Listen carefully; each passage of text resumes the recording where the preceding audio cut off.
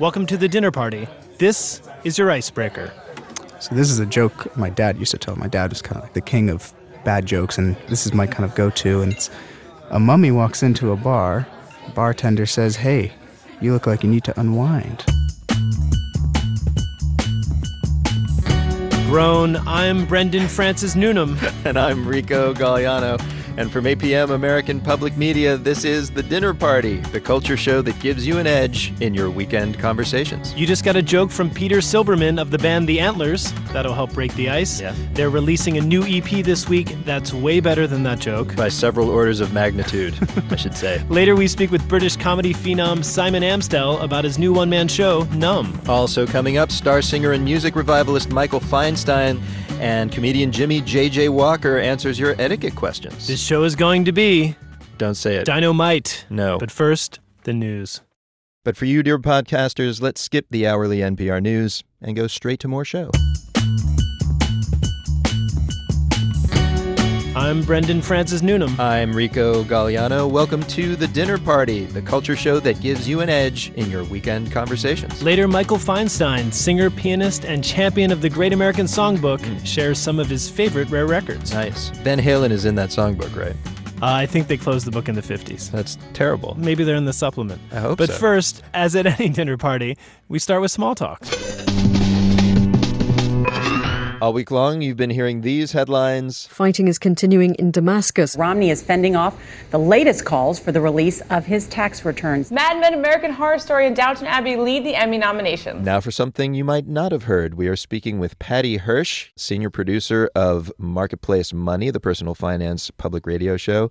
Patty, what story are you going to be talking about this weekend? Well, a big story for us this week is this report that came out from Edmunds.com saying that the amount of stick shifts that are being sold in the United States has increased by 3%, so more people driving stick.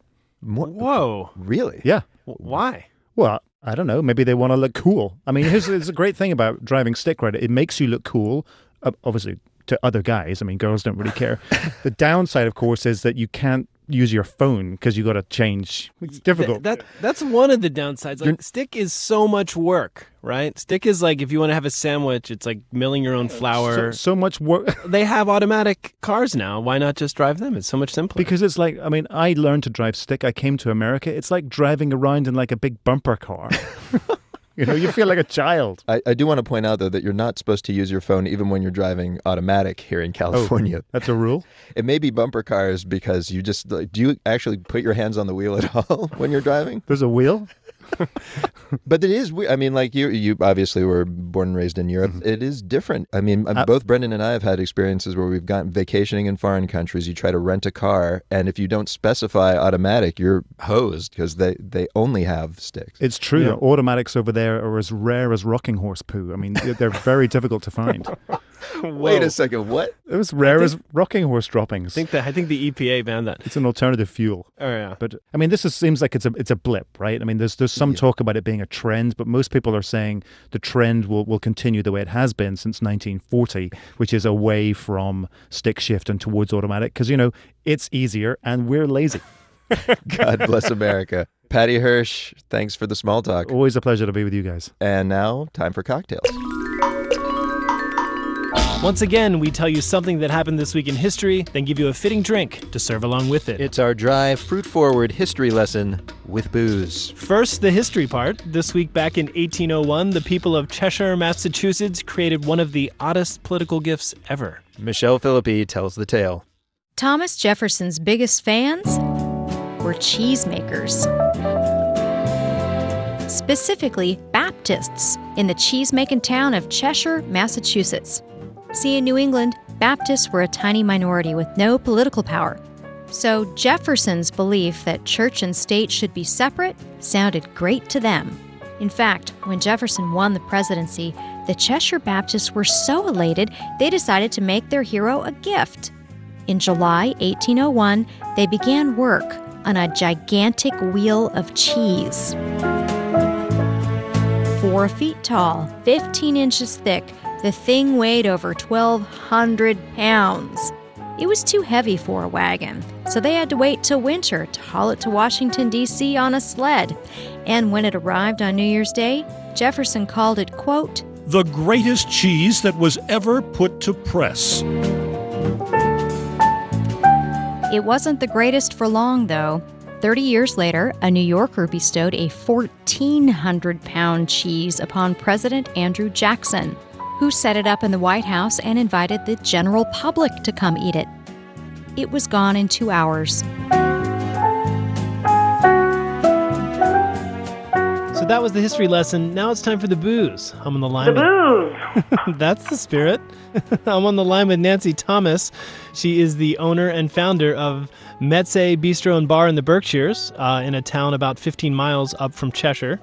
Nancy, you've heard the history. What cocktail did you create? And I hope there's no cheese in it. There's no cheese in it, but it'll go really well with cheese. Oh, I'm intrigued. Tell me more. Well, so we created a cocktail which we decided to name the Berkshire Locomotive. The Locomotive. Is that because did they put the cheese on a train at any point, or I think they were? They didn't. They actually were sled, very right? cautionary to the handling of the cheese and put it on a sled, yeah. Okay. So we started our cocktail in a shaker glass with a local product, Berkshire Mountain Bourbon. Oh. It's a distillery here in Berkshire County. That is the reason we're calling it the Locomotive. That's the Locomotive. We're big advocates of small agriculture and that Jeffersonian spirit of the small farm. Yes. We added 1 ounce of an aged apple brandy. As you know, the cheese was actually made in a cider press. I didn't know that, but now I do. And then we added a 1/4 ounce of maple syrup, a couple of dashes of Peychaud's bitters, which is an American bitters, over ice, and give it a good stir until it's well chilled. And then we like to use a little vintage cocktail glass, which I call a coupe, which is like a martini-style glass, but the old-fashioned one, and add to the top of it a little sparkling cider. That sounds delightful. So this is a smaller martini glass? It's a smaller martini glass like you might imagine in the 50s or something, that little coupe glass. Yeah. Do you think that's appropriate for such a big item that we're celebrating? Well, I think the cheese can be mammoth, but I think we have to be cautionary when drinking lots of hard liquor. And Brendan, the mammoth cheese, obviously created long before individually wrapped cheese slices. Which would have made it much easier to transport. That's true. They could have just sent it in like 1 million envelopes. Yeah, in the mail. Of course, exactly. Of course, today, presidential supporters would just create the cheese super pack, which would obviously be a whole assortment of cheeses. Yeah. Like a fruit basket. With millions of dollars stuffed inside. Exactly. Folks, you can send things to us via our website, dinnerpartydownload.org. Millions of dollars appreciated.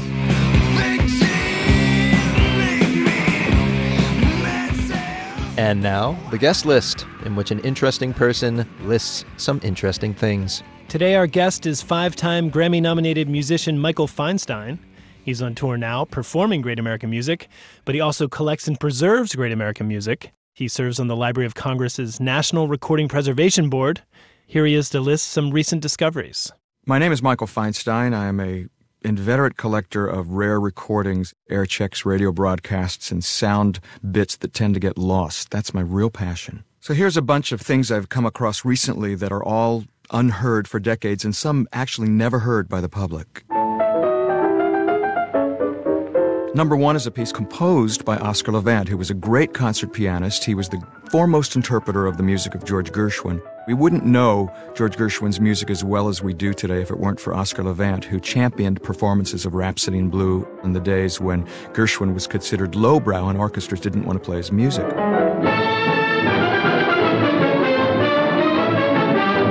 He also was a very popular television personality and made a lot of movies, like An American in Paris, and was famous for his quips. He made a movie with Doris Day, and later he said, "Oh, I knew Doris Day before she was a virgin." Oscar's first love was music, however. He composed a lot of music until he became relieved of the desire to do so because of the genius of George Gershwin. But in the 1940s, he wrote a little piano piece called Blue Plate Special, and I found this lacquer recording unlabeled amongst things from his collection, and when I played it, this is what it turned out to be, Blue Plate Special.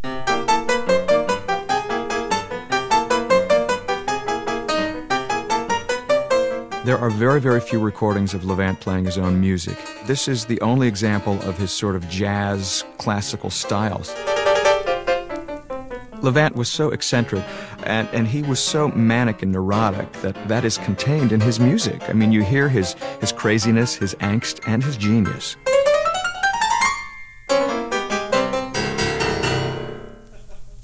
Number 2 is a 1958 television theme for a series called The Thin Man. There was a famous series of movies about this very suave detective, and in the 50s they decided to turn it into a television series with Peter Lawford. But I found this promotional record in which they play the Thin Man theme the way it was heard on television, but in much better fidelity. And then they go into this dance band version that only seems to exist on this red vinyl record.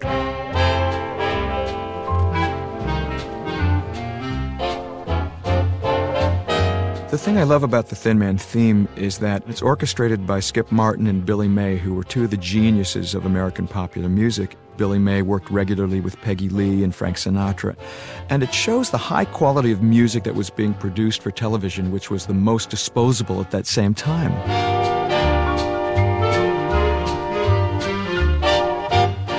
This record was distributed to radio stations for the purpose of exploitation and promotion of the television show. And then the great Oscar-winning lyricist Sammy Cahn even wrote a lyric for it, The Thin Man. Because whenever they wrote those TV themes, they always instrumentally had the title of the thing in the music, The Thin Man, in hopes that they would have a hit. You know, like Bewitched, Bewitched, Bewitched, You've Got Me So Bewitched. Peggy Lee made a pop record of that, so sometimes these songs would become hits. Bonanza, We Got a Right to Pick a Little Fight, Bonanza. You know, they all were for exploitation. Here's the last one. It's Frank Sinatra. People think that they've heard every note ever recorded by Frank Sinatra, but there are a number of Sinatra recordings that are lost. For example, he recorded White Christmas for an MGM movie called Battleground, and they never used it. That's gone. And this is an example of a very famous song sung by Sinatra that won an Oscar, Three Coins in the Fountain. Which one will the fountain bless? Sinatra recorded it for the main title of the 20th Century Fox movie of the same name. However, in the film, you hear him sing, then they go into this instrumental interlude, and then the film gets into the body of the story. But on this recording that I have, this acetate, as it's called, after the instrumental interlude, Sinatra comes back in with the vocal and hits this high note at the end that's just spectacular, and nobody has ever heard it. Make it mine.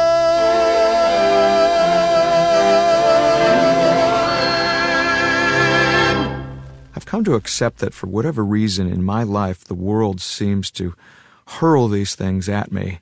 Often I will find a collection of discs that are unlabeled, and as often as they've turned out to be home recordings of baby speaking on his third birthday or something, they also can be these extraordinary little gems. You find amazing things at LA and Hollywood garage sales. You're the only kind of knowledge they don't teach at any college. You're an education in yourself. The guest list from Michael Feinstein. He performs this weekend with the Pasadena Symphony Orchestra. And Brendan, Michael told me actually some of his music could get lost. We are listening right now to a tune from his fourth album. This was recorded with a digital recorder that is now obsolete. So it's hard to find one that can actually play back the master tapes. It's from like the 80s. Wow. One can only hope that Nickelback used the same recorder. I don't think we, the minority of Americans, will be so lucky. Perhaps. Folks, we're going to take a short break. When we come back, Jimmie Walker, a.k.a. Kid Dyn-o-mite, answers your etiquette questions. When the dinner party continues. Welcome back to The Dinner Party, the culture show that helps you win your dinner party. I'm Brendan Francis Newnham. I'm Rico Galliano. In a few minutes, we'll take a trip to Ensenada, Mexico to taste some of their famed seafood, which also has curative powers. It's really good for a hangover, I have to say. Later, comic Jimmie Walker stops by to answer your etiquette questions. And in a few minutes, author Sheila Heti reads from her new novel, How Should a Person Be? But first, it's time to meet our guest of honor. Yes, and this week it's English comedian Simon Amstell. He is the former host of the beloved BBC shows Pop World and Nevermind the Buzzcocks.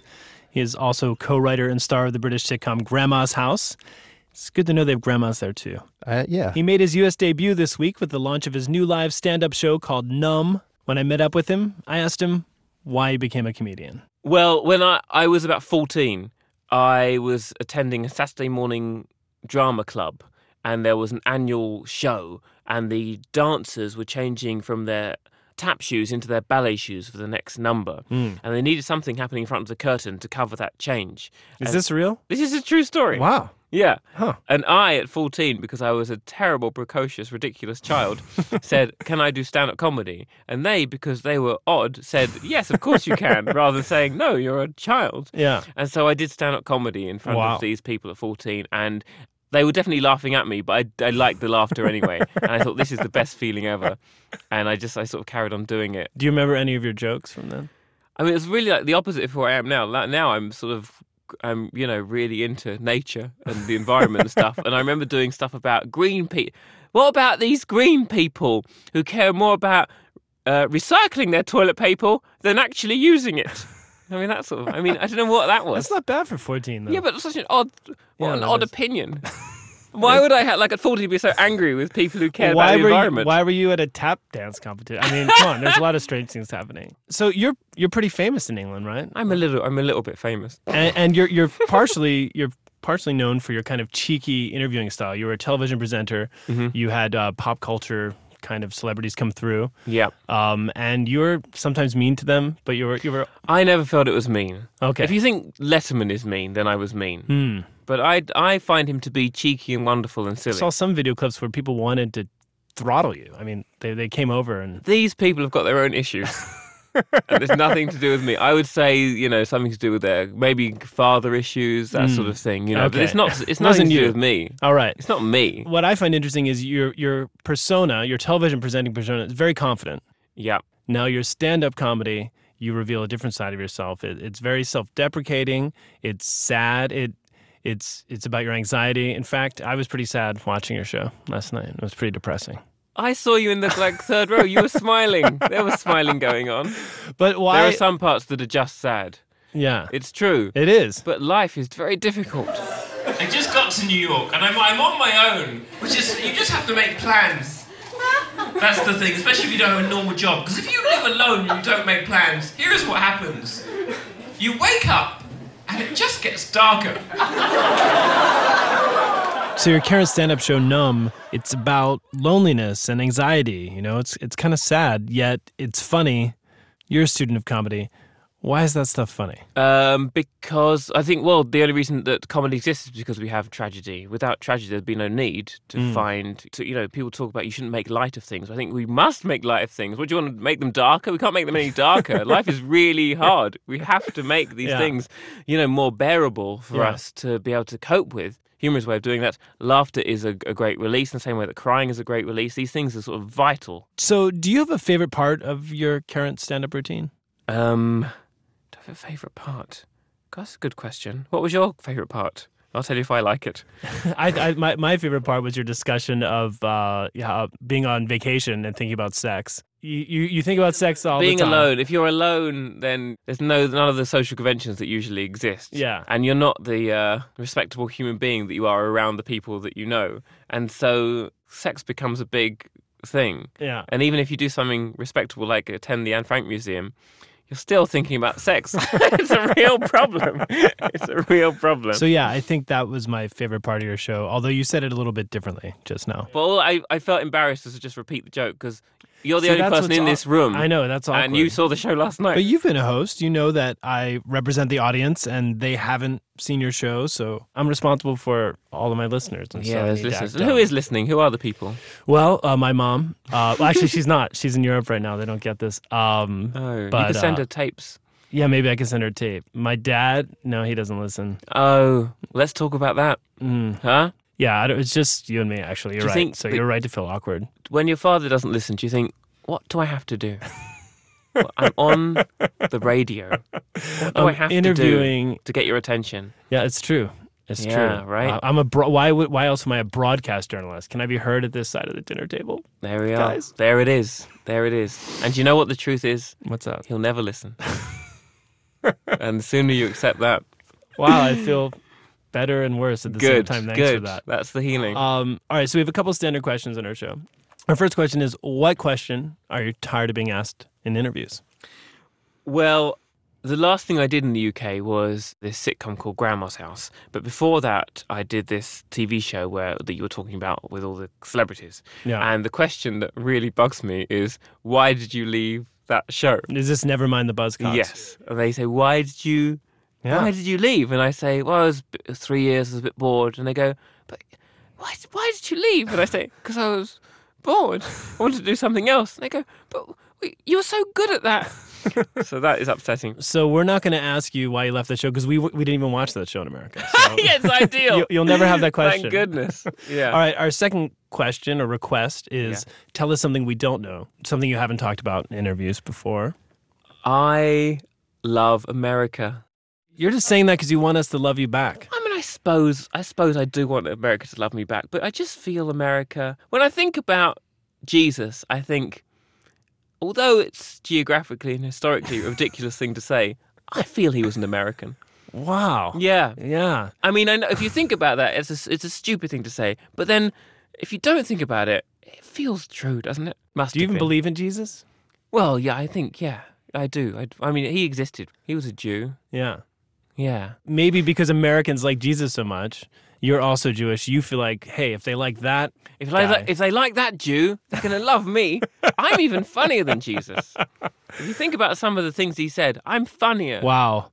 Be careful. You know, the last time a British pop culture phenomena compared themselves to a Christian deity. No, but they said bigger than. Oh, yeah, that's I'm not true. saying I'm bigger than Jesus. I'm just saying funnier. Okay. And, that's not the same. That's not the same thing, right? Please, I've just got my visa. Please let me stay in the country. I'm less funny than Jesus. I take it all back. And Rico, I just want to note that I was joking. My father does listen to our radio show. Of course. I think. Actually, Dad, if you're listening to this, next time we see each other, could you just say sea otter to let me know you heard this? I'd appreciate it. Sea otter. Okay. And for the rest of our listeners, we encourage you to go to our website where we have posted a video montage of Simon's greatest moments from his former TV show, Nevermind the Buzzcocks. We're at dinnerpartydownload.org. You can see for yourself whether he is cheeky or mean.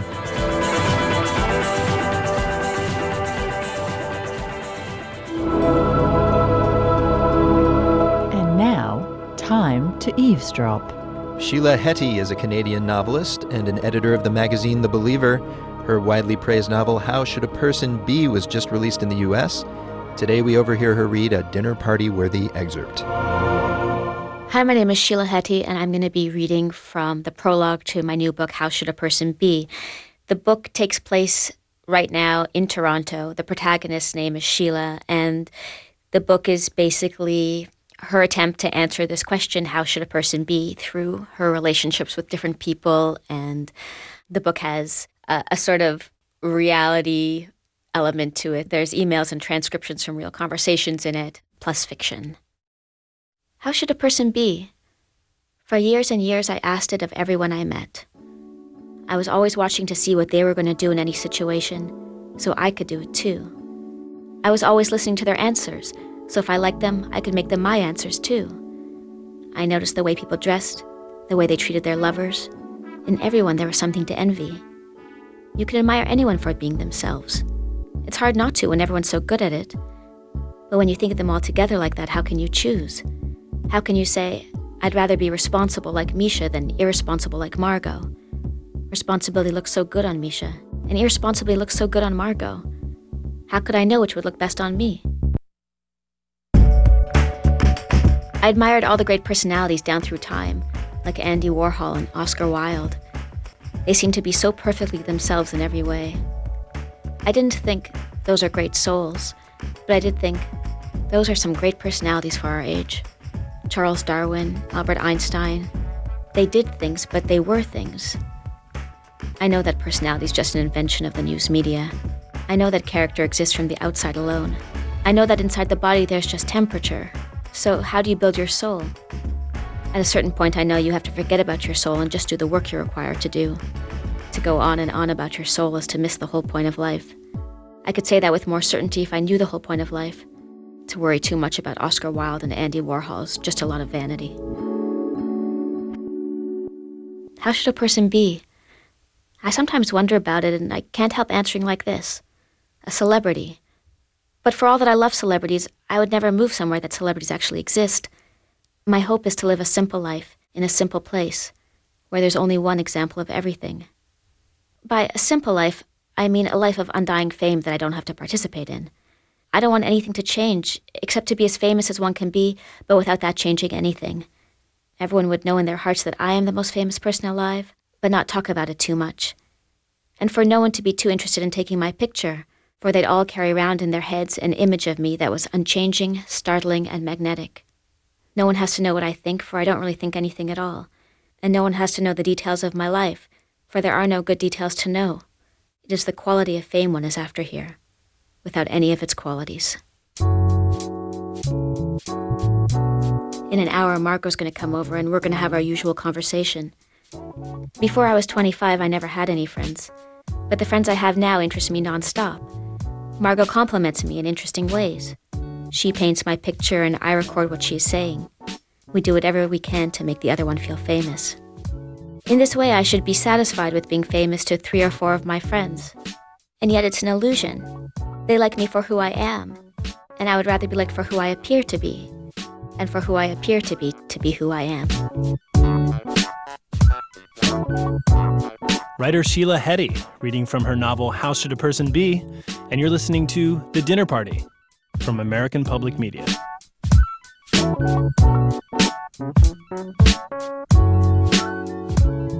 And now it's time for the main course, where we talk about the best part of any dinner party, the food. And Brendan, one of the hottest food regions in America isn't in America. You're talking about Texas, obviously. No, they're still part of the country, I think. Are you sure about that? I'm not, but I think so. No, okay. I'm talking about Baja, Mexico, just over the border from California. There are great restaurants opening all over the place down there. And earlier this year, Anthony Bourdain himself compared Baja to Tuscany as a food destination. Whoa. So I headed down to the town of Ensenada. Which is known for their seafood. Indeed. And I went to a little street corner stand that is known to serve the best ceviche dishes around. With the help of translator and Baja tourism officer Cesar Rivera, I asked the owner to introduce herself. Sabina Bandera, Marisco La Guerrerense. Her name is Sabina Bandera, and her shop is Seafood La Guerrerense. And how long have you been doing this shop? 36 años aquí en Ensenada. Only 36 years right here in Ensenada. So you've got some experience, but you're still a little wet behind the ears. Tengo que más, mejor todavía. She always tries to improve and do better. Even it looks like you're doing okay. People love your stand. There are a lot of ceviche stands in Ensenada. What makes your stand out? No es el único carrito que tenemos diferentes ceviches. Son 14 tipos de ceviche. Well, she says that it's unique because they carry 14 different types of seafood dish, as you see right here. 14? Yes, and all the different sauces. You have all these sauces here. How many sauces, first of all? Son 14 tipos de salsa. 14 different types of sauces. And she does a lot of experimental sauce as well. But mango, she says, pineapple, aceite de olivo, olive oil. Which is your favorite sauce, do you think? La de cacahuate, la de mi jardín. No en chile y es el sabor que se le da. The one from her garden, which she mixes with peanut. Esos son chilitos de mi jardín, los cosecho yo. She actually does that. Well, she plants the chili on her garden. And some of the other spices are sent from Guerrero, from her cousins. So she can mix the different sauces. Guerrero is another region of... It's another state, very popular also on seafood in Mexico. It's called La Guerrerense. She's from Guerrero. Now, there are a ton of people here right now. This place has gotten a lot of attention lately. Are there more people coming by the stand in recent months? More than 65 or 70,000 people come here in this spot a year. 60,000 people? 60,000, yes. You must be very busy. How many people do you have working for you here? 3, 4. 3 or 4 people to serve 60,000. It's not bad. Y mi viejo, mi sobrino. Her honey or her husband. And a nephew. So let me ask you, when you're on vacation, do you actually still like to eat seafood or do you have your fill? Cuando va de vacaciones que se le gusta comer mariscos. O mejor. Me gusta probarlos, sí. Actually, she likes to taste everything, so she can compare herself and make things better. So you check out your competition so you can beat them. Claro que sí, claro que sí. Chiste hacerlo mejor. So it's totally correct. She totally agrees with that. Vamos a ir a Pasadena, California a concursar en el Rose Bowl el 21 de este. July 21st, she's going to be at the Rose Bowl in a competition. She came with the first prize last year on the Rose Bowl in Pasadena. All right, well, I promise I will be back to try some of this award-winning, apparently, ceviche. But first, I'm going to talk to some of your customers. And I'm speaking with? Max. And are you a regular customer here? Not as regular as I wish I could be, but every time I come to Ensenada, I stop by here and have some delicious tostadas. Where are you from? I'm from France. Did you come all the way here for this? Well, not for this, but when I purchased my ticket, I knew I would stop here, yeah. It's simple. Every morning they go and purchase what they're gonna sell in the afternoon. So every day what you eat is really fresh. Couldn't be any fresher, I suppose. All right, and you're here with a friend who is actually from around here. What is your name? Ines. I was born here and I've been coming here for years and years, but now it has drawn a lot of media attention, and like I was coming back from here, I turned on TV and Doña Sabina was there. I was like, what? When did this happen? Are there more? Do you find the crowds around here different? Do you see is it more international, the crowds at this stand? Well, yeah, it is a lot more international, but also it has become hip. So right now, like after a good party, the day after, because it's really good for a hangover, I have to say, they come here to like cure their hangover. All the hipsters of Ensenada will be here on Sunday morning. Ensenada and elsewhere too. So normally the specialty of the house is ceviche served on a tostada, kind of a crunchy tortilla. But they're making me something different. Oh, and look at this. On a simple styrofoam plate, we're being given one of the more beautiful fish dishes I've ever seen. It's in a large clamshell. There's chopped up clam and all these different kinds of salsas, which we'll never know fully the identity of all of them. There's avocado, cilantro, it looks like in there. Oh, man. And it's all served inside the open clamshell. It's like a beautiful sea flower. And we're going to take a bite of this stuff. Oh, man. It is so good. You'd think a clam this big would be very tough, and it's not. It's just tender and delicious. And now I'm feeling at home because the guy behind me is starting to play Pink Floyd on a guitar. And Brendan, that is what you call a beautiful moment. If you like raw clam and Pink Floyd. Which we both do, I think. Absolutely. It's an excellent pairing. By the way, that Rose Bowl event Sabina Bandera mentioned is the LA Street Food Fest. She will be serving sea snail tostadas there this Sunday. We have got more info at our website, dinnerpartydownload.org. All right, we're going to take a break, but coming up, 70s star Jimmie Dyn-o-mite Walker is here to answer your etiquette questions. And we hear the tale of a musician who should have been a 70s star. The producers thought that they had the new villain. All about that when the dinner party continues.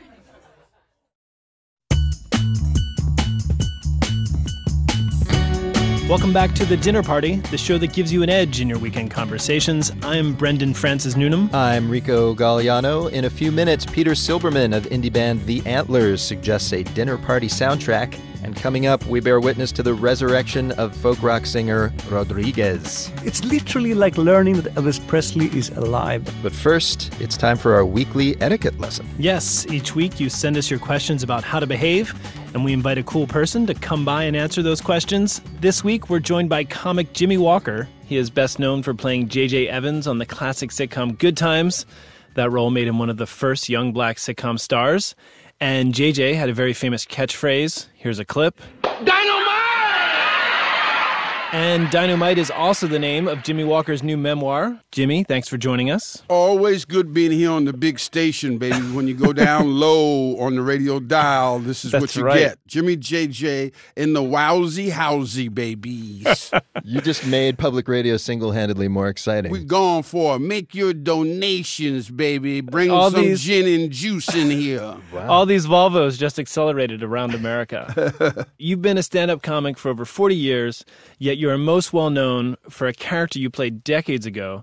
I want to know, what are some of the things that aren't as well known about Jimmie Walker that you'd like people to know? Oh, heck darn it. I think a lot of people don't know about my writing staff. In the old days when I had coin, cash, rubles, pesos, drachma. Money. Yes. I'll just translate for the audience. Yeah, I had a large writing staff of 31, actually. On good times or no, for your... just for my act. For my stand-up act, we had Jay Leno on the staff. We had David Letterman on the staff. We had Louis Anderson. We had Fred Handy from Saturday Night Live. Great writing staff. And I'm so happy that everybody has done so well except for Pops. Pops is the only one looking for a little help from the staff. What? You're doing fine. You're doing fine. You have that app. Yeah, you got a mobile phone app. Hey, I got the Dyn-o-mite app, Jimmie Walker original app. You can remember that. You didn't have a writer's room come up with that name, I'm guessing. Yeah, that was a high-level decision. We went right to the top in Century City. We were talking about Leno gave you that name. Leno, yeah, right. He just tossed you that bone. All right, well, let's ask some of these questions we got from the audience. No questions. Sorry, I'm leaving. All right, here's something from Kenneth in Olympia, Washington. What is the best way to tell somebody that they milk the sympathy that one gets from being sick, and it's like they go out of their way to contract colds and stomach viruses? I have a friend who does this, and at first we all thought he had an immune deficiency problem, but then we realized he was purposefully getting sick so he could skip out on work and get well cards all the time. Get well cards? Oh, man, you're a really good friend. Who sends get well cards? Maybe we shouldn't be asking this to you unless you're also a psychologist, because No. this person is What insane. you do is you just say, we're going to have an anti-text movement. We're not going to text this guy anymore, and we're not returning any textus. That's the word, textus? You made it up. We're not returning any text, and we're just going to let them lay there. And then when we do text them, we'll be in a restaurant, and he'll say, well, why didn't you invite me? Oh, we thought you were too sick to come. Right.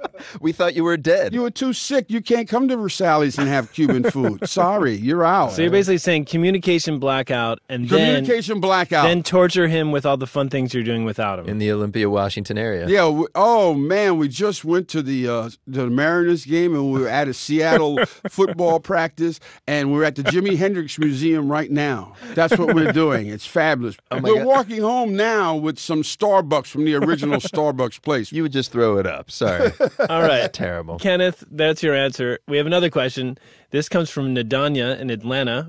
What's the best way to inform a coworker, or anyone for that matter, that her personal telephone conversations are entirely too loud and lengthy? Ah, see, that's the new thing now. Everybody's got these cell phones. Man, do I hate cell phones. I go back to the old days with phones. You had just one big black phone in the house, rotary dial. And every year the cord kept curling up closer to the wall. You remember that? The cord just kept curling and curling. That would keep people from doing long conversations. No long conversations. They were just flat up against the wall. No, the thing is, when people have conversations that are too loud, what you do is you get on the phone and you turn your speaker on louder than their phone. So they become aware of how rude that is. But then couldn't that potentially just lead to sort of an arms race of noise? Yes. But we love that because then you win. We always like to win. But do you win or does everyone lose? It sounds like to me. You win because that person notices you. See? That's true. That does sound like a stand-up comics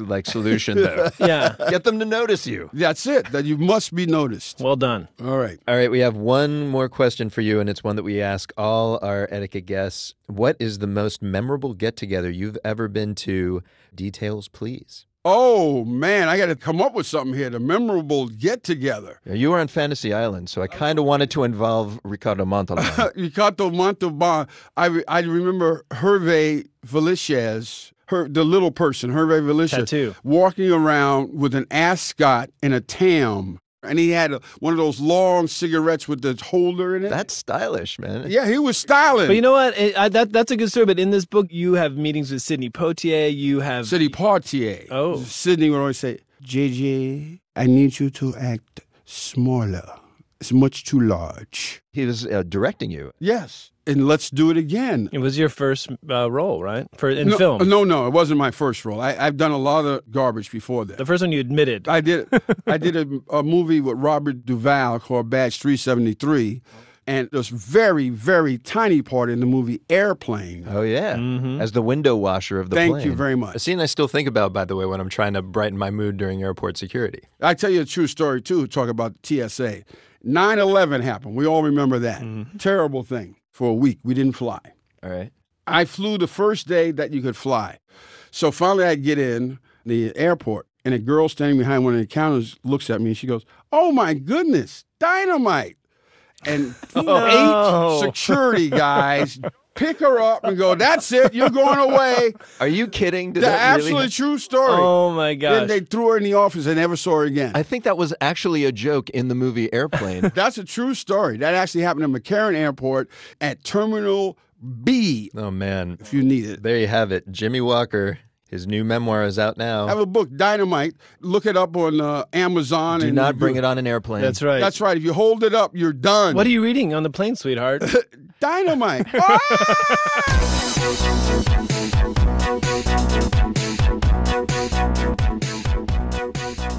So on this show, we aim to give you fascinating cultural items to talk about at your weekend gatherings. Well, this coming week, the documentary Searching for Sugar Man opens, and it tells the amazing and very dinner party-worthy tale of the folk rock musician Rodriguez. Here to talk about it are two folks involved with the film, and by the way, there are going to be a lot of spoilers coming up. In fact, just by introducing one of these people, I'm giving away a major twist of the story. We've first of all got the director, Malik Benjelloul. Hello. And the musician himself, Rodriguez. It's an honor. Hello. Rico, thanks. You are alive. Yes, very much so. Which is not entirely clear for much of the film. We'll get to that. Yes. First, Malik, I wanted to ask you, you are a Swedish filmmaker. How did you come upon the story of this almost completely unknown 1970s era Detroit musician? I quit my job in 2006 and I went traveling with a camera looking for stories. Backpacking, and in Cape Town I found a story, and I was like, wow, this is the best story I ever heard and ever going to hear in my life. Cape Town, South Africa, of course. Cape Town, South Africa. All right, so let's back this up, though, a little. Let's go to 1970. I'll set up the story. Rodriguez, you put out your debut record, Cold Fact. Yes. And it's produced by some of the biggest names in the business, right? Who else do they produce? Well, they produced other artists from Motown. Stevie Wonder, Marvin Gaye, Temptations. Dennis Coffey was one of the producers, and in the Motown material, they used 4 guitarists in their sessions, and Dennis Coffey was one of them. He's an excellent guitarist. Right. And there were huge expectations, correct, for this thing? They expected a hit. The producers thought that they had the new Dylan. I mean, they had done Stevie Wonder and Marvin Gaye, and they said, this is better. This is going to conquer the world. Sugar man, won't you hurry? 'Cause I'm tired of these scenes.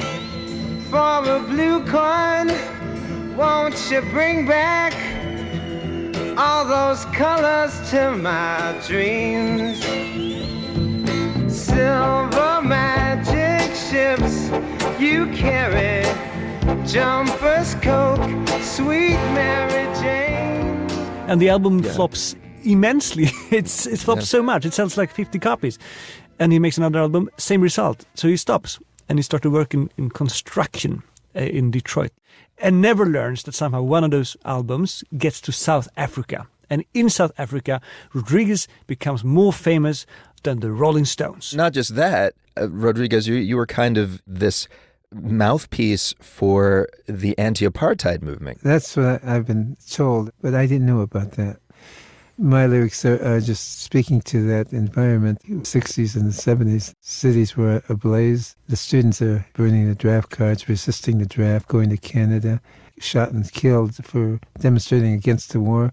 And so the seriousness of these kinds of things, I think, was paralleled in the seriousness of what was happening in South Africa. So your music becomes this rallying cry in South Africa, but meanwhile, they don't know anything about you, and they think you're dead.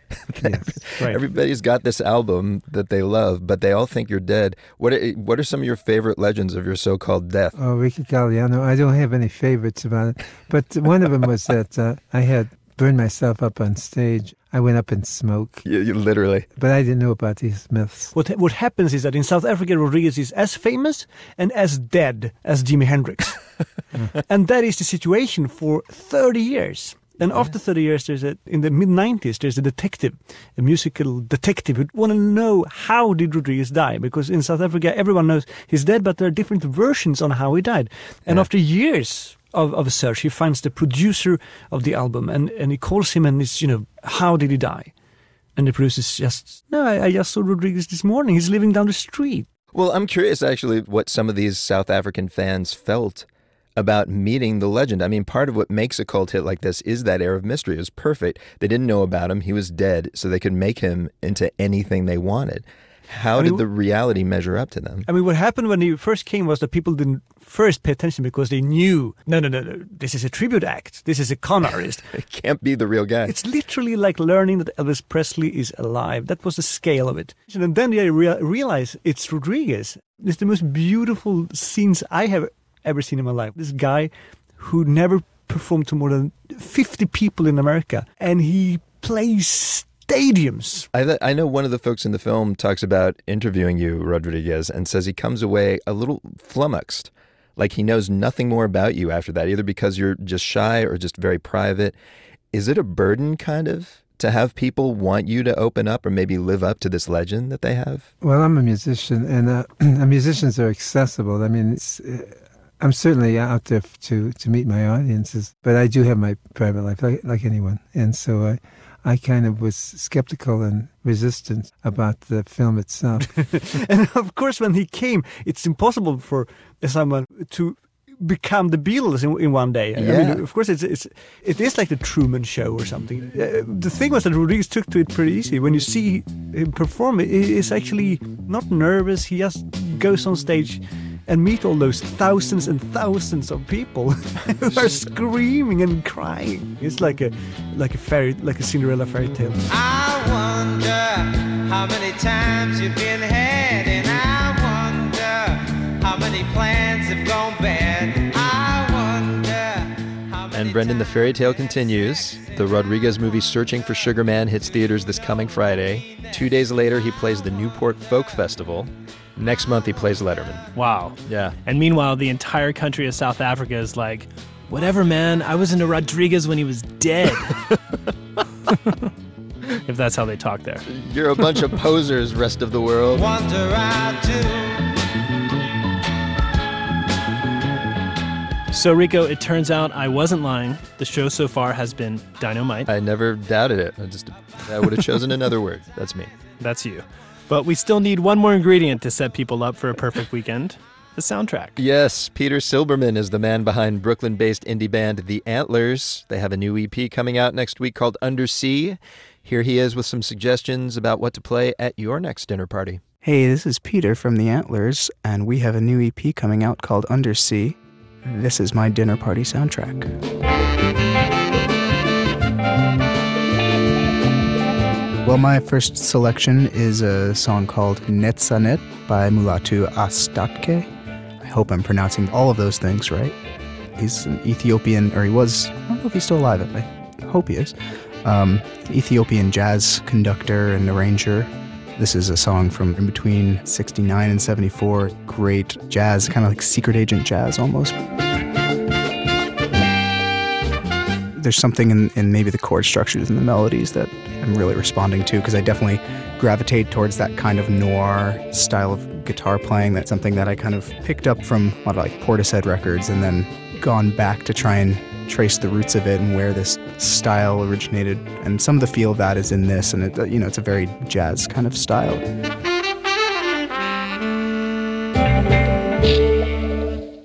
My next song is called Family Tree by Sandro Perry, who is a Canadian musician and producer who released a record called Tiny Mirrors in 2007. He used to record under the name Palmo Palpo, really beautiful ambient music, and then started making these Sandro Perry records that are these kind of almost Tropicalia-infused songs.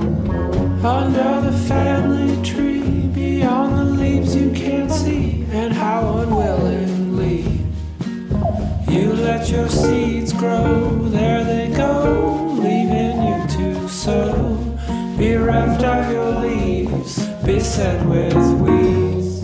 Just very smooth, warm production and beautiful nylon guitar. It's super relaxed. It sounds like vacation, but also has this emotional quality to it that is very like heartfelt and a little bit sad. Not that dinner parties should be sad, but more that I think if you're with your close friends, there's, something meaningful about that, and I think this is a good song for that. My third track is called Send Me Dub. a track by King Tubby, kind of old classic dub song. It starts with these really beautiful, I'm not sure what they are, keyboards or some kind of synthesizer, and then it drops in the sample.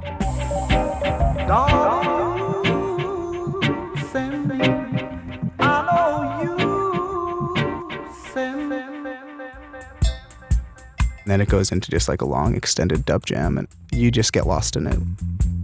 King Tubby was a producer in like 60s and 70s Jamaica in Kingston.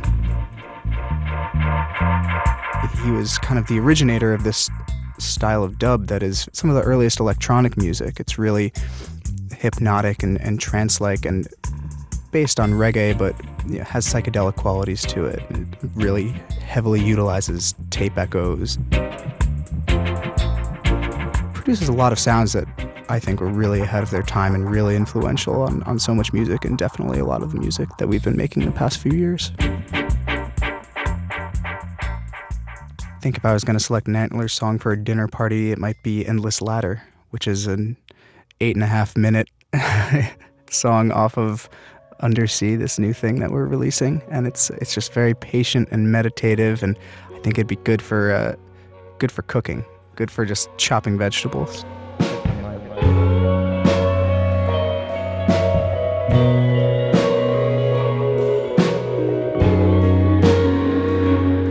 A dinner party soundtrack from Peter Silberman of indie band The Antlers. Their new EP, Undersea, comes out next week on Anti Records. And that's the dinner party for this week, everybody. Jackson Musker is assistant producer of the dinner party. Tamika Adams and James Kim are the interns for the dinner party. Did you hear that? We have interns, and they're amazing. Great. Soon the only thing you and I will have to do is the cocktail segment. God willing. Thanks also to Bill Lance, Jeff Peters, Peter Clowney, and our friends at the public radio show Marketplace. Bon appetit.